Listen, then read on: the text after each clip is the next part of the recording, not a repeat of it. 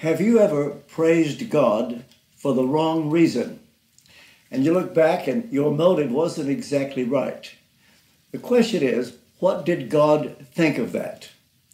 Well, I want to read to you from the Gospel of Luke that describes Palm Sunday. Here's what we read. As Jesus rode along, they spread their cloaks on the road. And as he was drawing near, already on the way down the Mount of Olives, the whole multitude of his disciples began to praise God with a loud voice for all the mighty works that they had seen, saying, "Blessed is he that comes in the name of the Lord, and glory in the highest."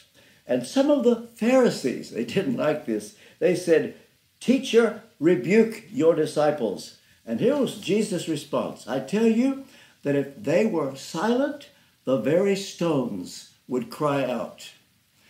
May God be pleased to bless the reading and the preaching of this his most holy and infallible word.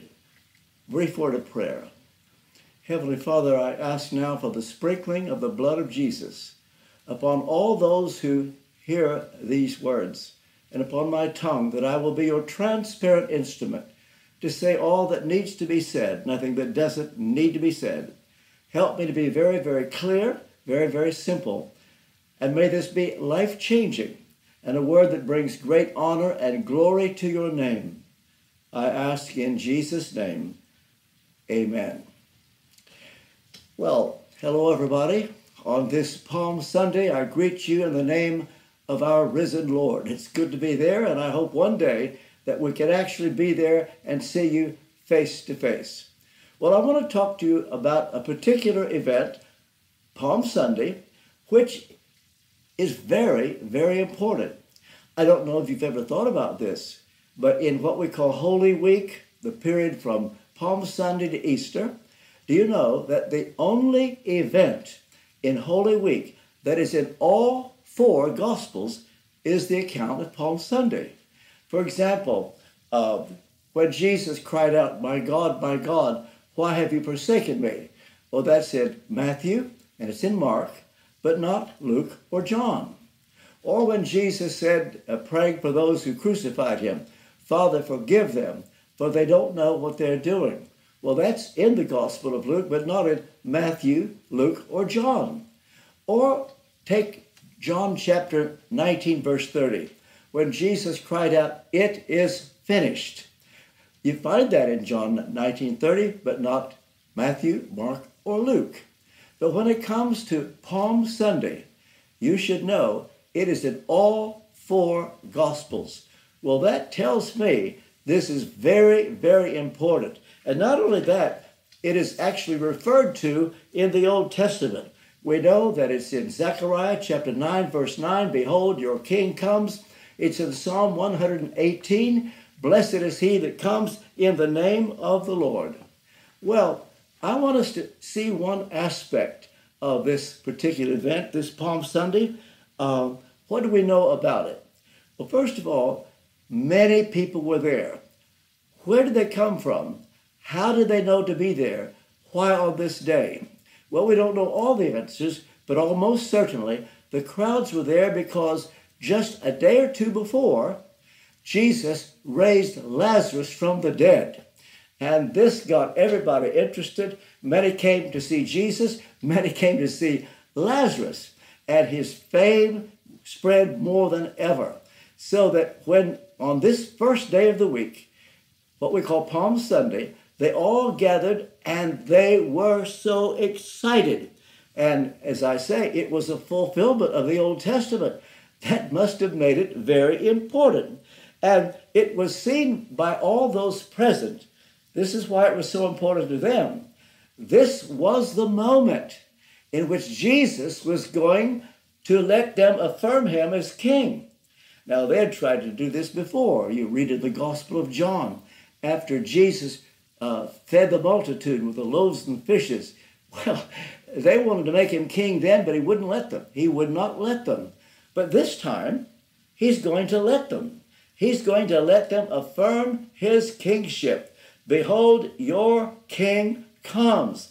And they were so excited. They were praising God again and again and again. And as I said, this was the moment. But for Jesus' followers, there was a different motive. And the interesting thing is, they were praising God because of what they thought Jesus was about to do. Now, here's the interesting thing. Jesus knew exactly what was on their minds. We read in John chapter 2, verses 23-24, Jesus did not commit himself because he knew what was in man. We must never forget this, that our Lord Jesus sees right through us. He knows our thoughts, he knows our motives, and he knew exactly why these people were praising him as they did. Now, it took place fairly near the top of the Mount of Olives. We don't know the exact spot. I can tell you that we know a general area. You can go there today. Some of you, no doubt, have been there. I've been there many times. My friend Lyndon Bowering, Alan Bell, and I, year after year, for about 10 years, would make this pilgrimage, and we would congregate at near the spot where they brought the donkey. Today, you don't see a donkey, you'll see a camel, and someone wanting to take your picture. Well, it's the same area. Well, as Alan and Lynn and I would go down the same exact path, we would often sing, Hosanna, Hosanna, Hosanna to the King of Kings. And you go all the way down until you come to a certain area. Now, we're not certain chronologically when Jesus said this, but we know that when he drew near and he saw the city, often forgotten in the story that we have on Palm Sunday, it says he wept over the city, saying, would that you, even you, had known on this day the things that make for peace, but now they are hidden from your eyes. Now, why was this? Why was this hidden from the very people that should have had the greatest blessing from this? Well, the answer is in John chapter 5, verse 44. People will ask, how could the Jews have missed their Messiah? It is so obvious, but when we read, take for example Isaiah 53, the Lord laid on him the iniquity of us all. He was despised and rejected of men. It's so obvious to us that this describes Jesus hundreds of years before the event. How did they miss him? Well, I have to tell you, for the same reason you and I could miss what God could be up to in our day. Because Jesus said to them, John 5:44, he explains the reason they missed him. He asked them a question. How can you believe who receive honor one of another and seek not the honor that comes from the only God, or God only? Well, these Pharisees should have known that the God of the Bible is a God of glory.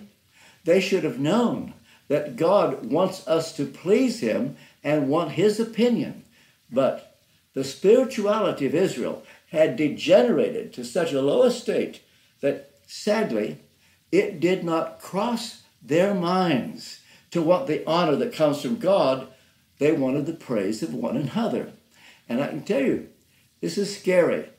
If you and I are not careful, and we live for the praise of people, and we're looking over our shoulders and we're asking, what will they think?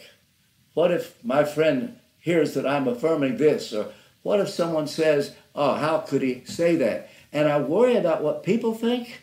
I could do the same thing the Pharisees do, or I can make a choice to speak whenever I speak as though only God were listening. We call it for an audience of one. Well, Jesus said to them, how can you believe? In other words, they can't.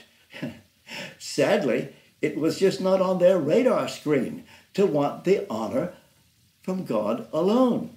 So he said, how can you believe, who receive honor one of another and seek not the honor that comes from God only? Well, you and I can make the exact same mistake. We don't need to make that mistake. Well, this is why Jesus actually wept over the city and said, would that you, even you, had known on this day the things that make for peace. What will make for peace? It is when you want the honor of God. You prefer it to what people say. You want the praise of God. You want his approval. You live to please him. And that is where you get your joy. You know, we're told that Jesus was vindicated by the Holy Spirit. We read that in 1 Timothy chapter 3, verse 16. What does that mean?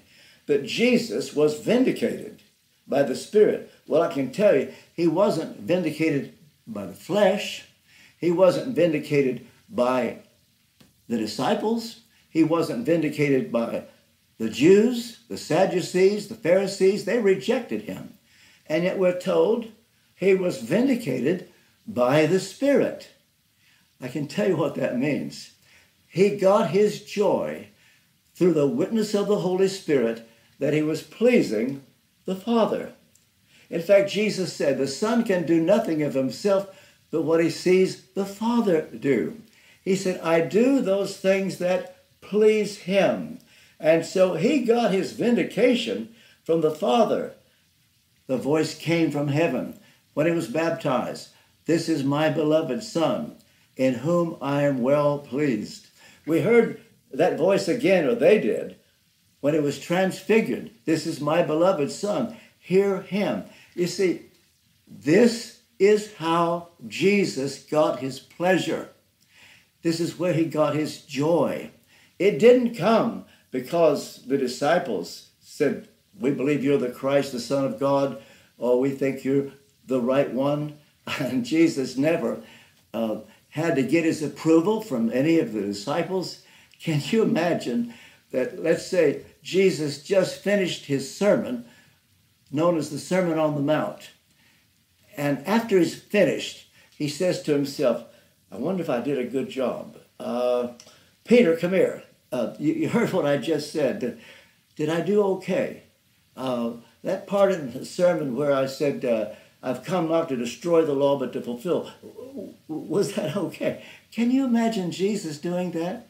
You see, he did not need anybody's approval. He got his joy from knowing the Father approved of him. Well, this is why he was able to do what he did. And we need to learn from this.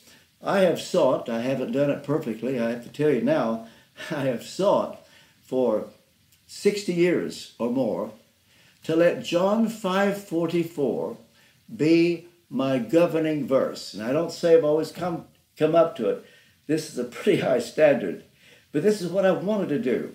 And this is what Jesus actually did. And so he says on this day, this is the day that should bring you peace.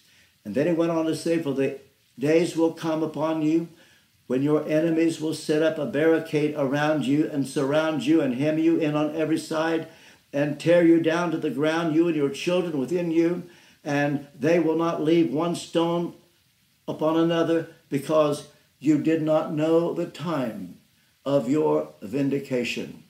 One of the things we should learn about Palm Sunday is that Israel did not know the time of their visitation.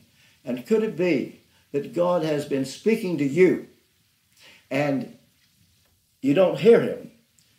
You can't believe because you're getting your joy from what people think. Well, that's a limited joy and it displeases God. And we can be in great danger of missing what God may be doing in our day. One of my heroes is the great American theologian, Jonathan Edwards.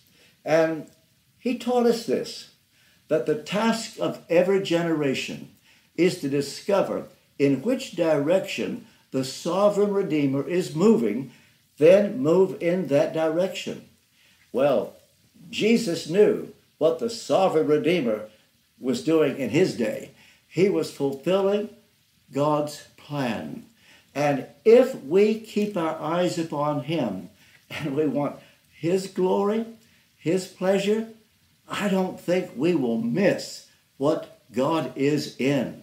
You know, as I speak, we are in the beginning, I think it's the beginning of the coronavirus episode, this pandemic.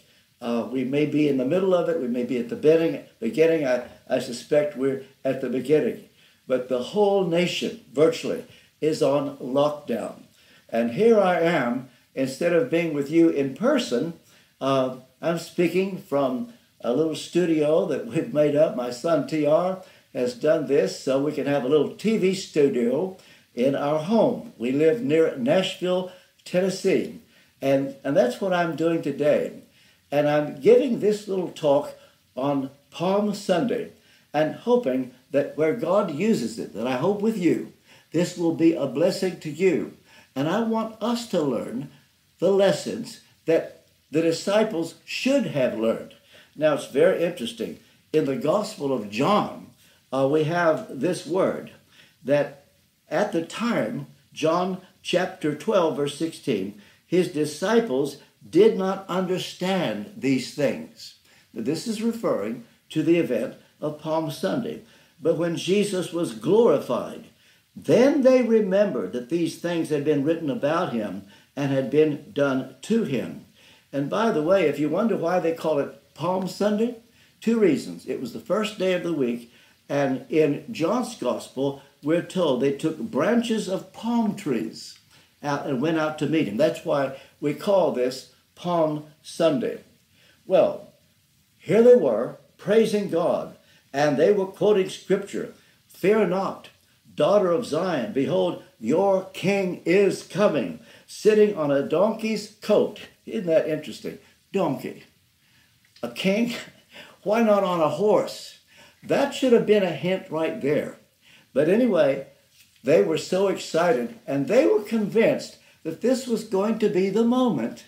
Not only did Jesus allow them to affirm him as king, but he knew why they wanted to do it. You see, this event was seen as the moment that Jesus would announce his kingship. And virtually he was doing that, except that he had one thing in mind. They had something else in mind. And so this was the moment that the disciples, not just the 12 disciples, but all those who came to see Lazarus after he was raised from the dead, and they came from all over. And they were so excited because they began to think, how long is it going to be before Jesus reveals his kingship? You see, it was referred to as the kingdom of God. That's what Jesus called it. Kingdom of God, kingdom of heaven. And they were okay with that term. But they thought it meant this would be the moment when God would overthrow Rome. This is what they lived for. They could not bear the sight of those Roman soldiers in their country. And they thought when they saw those soldiers, you're going to be out one day. They were looking forward to that moment. And this was it. This was the moment that Jesus was going to announce his kingship. And they thought, well, look, anybody that could raise Lazarus from the dead, anybody who could walk on water, anybody who could heal the blind, anybody who could stop a storm, this would be the easiest thing in the world for him just to overthrow Rome and deal with those soldiers and Pontius Pilate and any authority that contradicted his honor and glory. Jesus could have done that, and they knew it. Well, Jesus knew what they had in mind. You know, when Jesus said the kingdom of God is within you, it doesn't come by observation. In other words, this is not physical. I'm not going to have a palace. I'm not going to sit on a throne that you can see. They could only think of kingship in those terms. Or they thought of King David or King Solomon. They thought of the days of Israel's glory. And they lived to see that again. And by the way, we who are praying for God to show up in power and reveal his glory, we must be very careful that we haven't got preconceived views as to what that's going to be like. And we all want to see this. We want to see the manifestation of his glory. But it just may be that what he has in mind won't be quite the same thing as what you and I want to see. Well, what was it they wanted? They wanted to see Jesus overthrow Rome, overthrow Caesar. And so they used the right language. In fact, they said, Hosanna. Do you know what Hosanna means? Salvation, or he saves. And they were using language of Zion, Hosanna, Hosanna in the highest. But what did they mean by that? They meant salvation from the tyranny of Rome. That's what they meant. Now, when you and I read that today, we think of what God said to Joseph, Matthew 1:21, that Jesus would save his people from their sins. We know now that he died on a cross. He was raised from the dead. And the way we are saved is not by our good works, but by what Jesus did for us on the cross. And by the way, this is the way you become a real follower of Jesus. You give up all hope in your good works, knowing that your good works at their best come short of what God requires. We can never come up to the standard God wants. But when we come to the point that we transfer all hope and trust in our good works and put all our eggs into one basket, the death of Jesus, the blood of Jesus, that's how I know I will go to heaven. My hope is built on nothing less than Jesus' blood and righteousness. I dare not trust the sweetest frame, but wholly lean on Jesus' name. Well, when we say Hosanna, we mean that Jesus is our Savior. Well, when they said Hosanna, they meant Jesus is going to save us from Rome. And here's the point. They were praising God. No question about that. They were thankful to God, but not for the right reason. They thought Jesus would fit in to their preconceived idea as to what Messiah would be like. And so, the same people who were there that day, oh, by the way, where were they several days later?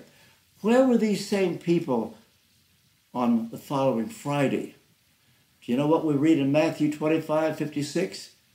They all forsook him and fled. All those people that came to see Jesus who raised Lazarus from the dead, where were they now? Where were the disciples? Where were the disciples of Jesus, the 12? And as for Simon Peter, who was almost certainly the most colorful of the disciples, Peter honestly thought that he was more devoted to Jesus than all the other disciples combined. In fact, when Jesus started to wash Peter's feet, Peter said, "You don't wash my feet." Well, Jesus said, "If I don't, you have no part with me." "Oh," said Peter, "wash my hands, just go for it." He was trying to outdo the other disciples. And then Jesus, seeing right through Peter, said to him, "Before the rooster crows, you will deny me 3 times. What a word. Peter didn't believe it. He said, "That's not possible."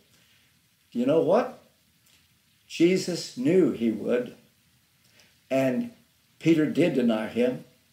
And the thing is, at the beginning of the week, they were all praising God. Let me ask you a question. Have you been praising God lately? For what? Are the things that you're most happy about, and you're praising God for those things? Well, just remember, no one was more excited than the people there on Palm Sunday. And they were thrilled to be there. I'm sure you could hear their voices a mile away. Such praise.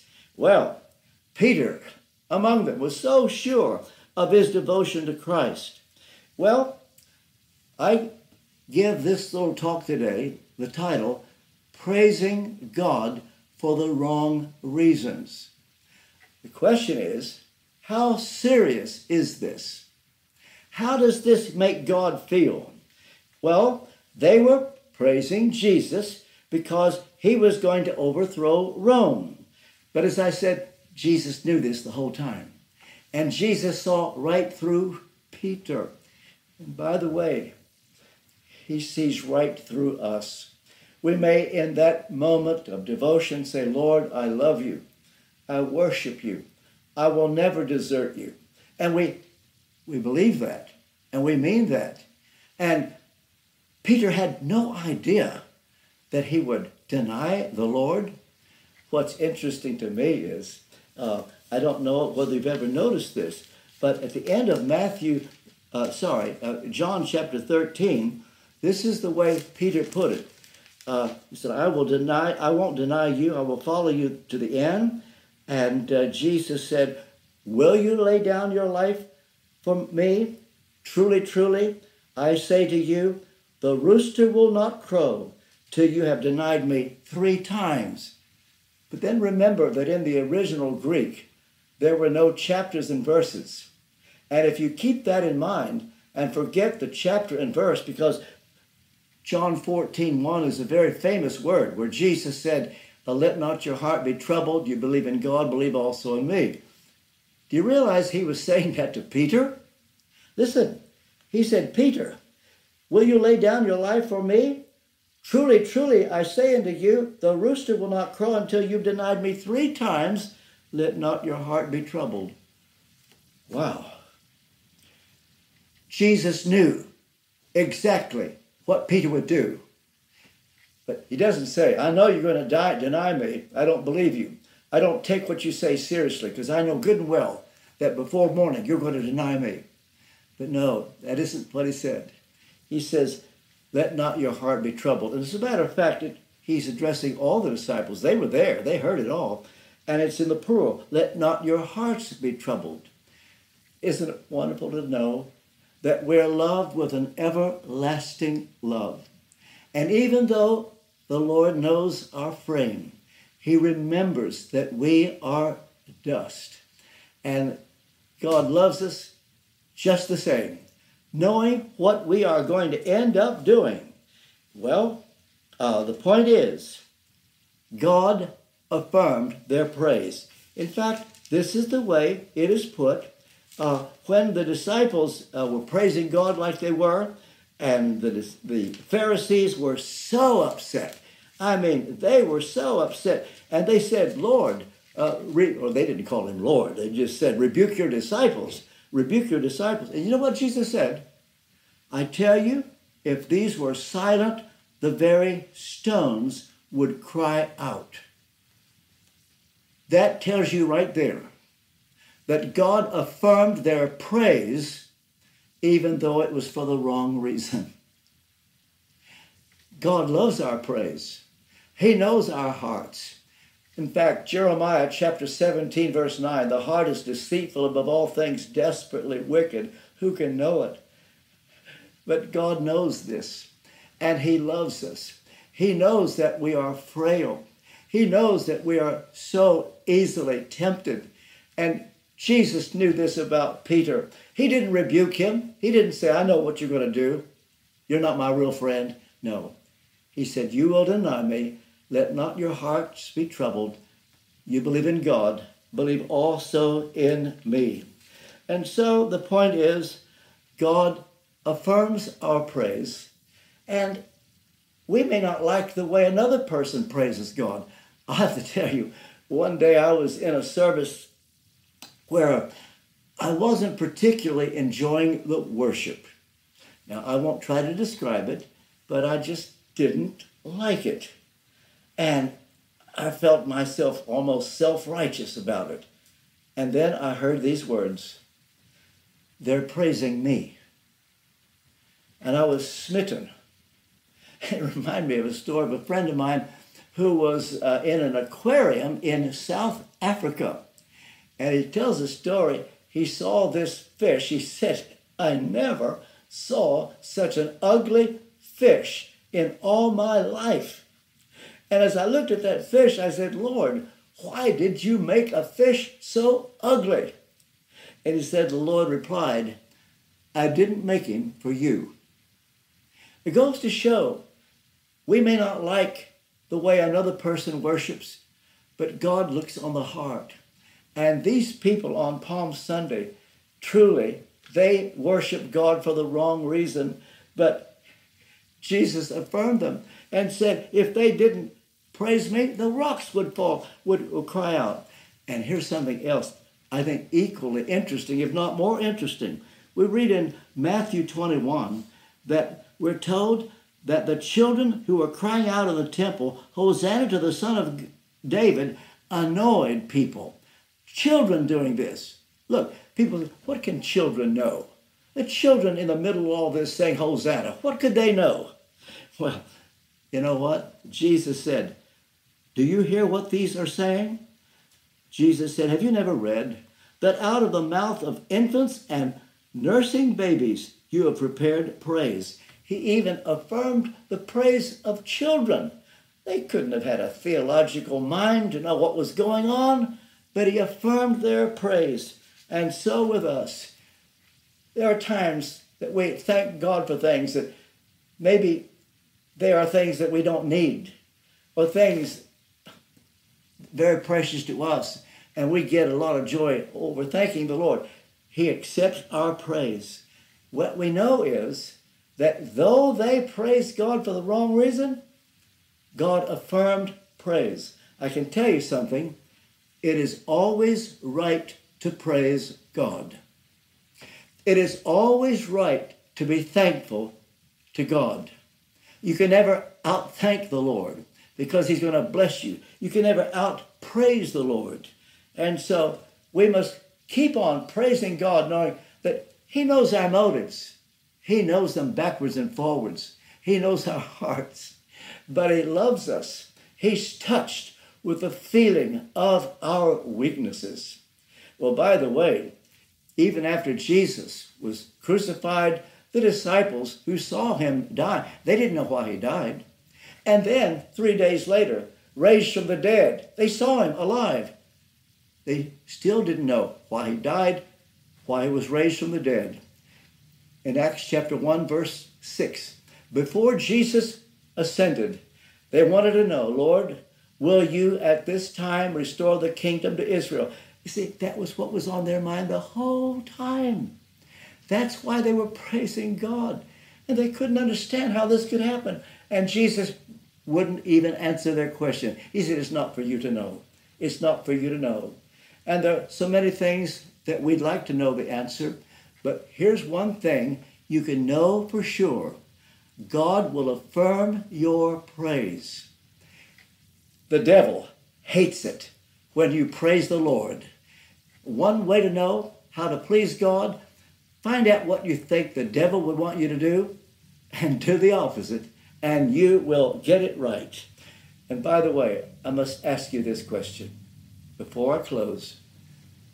Do you know for sure that if you were to die today, would you go to heaven? Do you know that? And if you were to stand before God, and you will, and he were to ask you, he might, why should I let you into my heaven? What would you say? If what comes to your mind is that I've tried to be good, I've tried to do this, I've tried to be faithful, if that is your thought, is that your thinking, I wouldn't want to be in your shoes for anything in the world. If it doesn't come to your mind to say, because Jesus died for me on the cross, I wouldn't want to be in your shoes. But you can put that right now. Just say this prayer to him, if you can mean it in your heart. Lord Jesus, I need you. I want you. I know I'm a sinner and I'm sorry for my sins.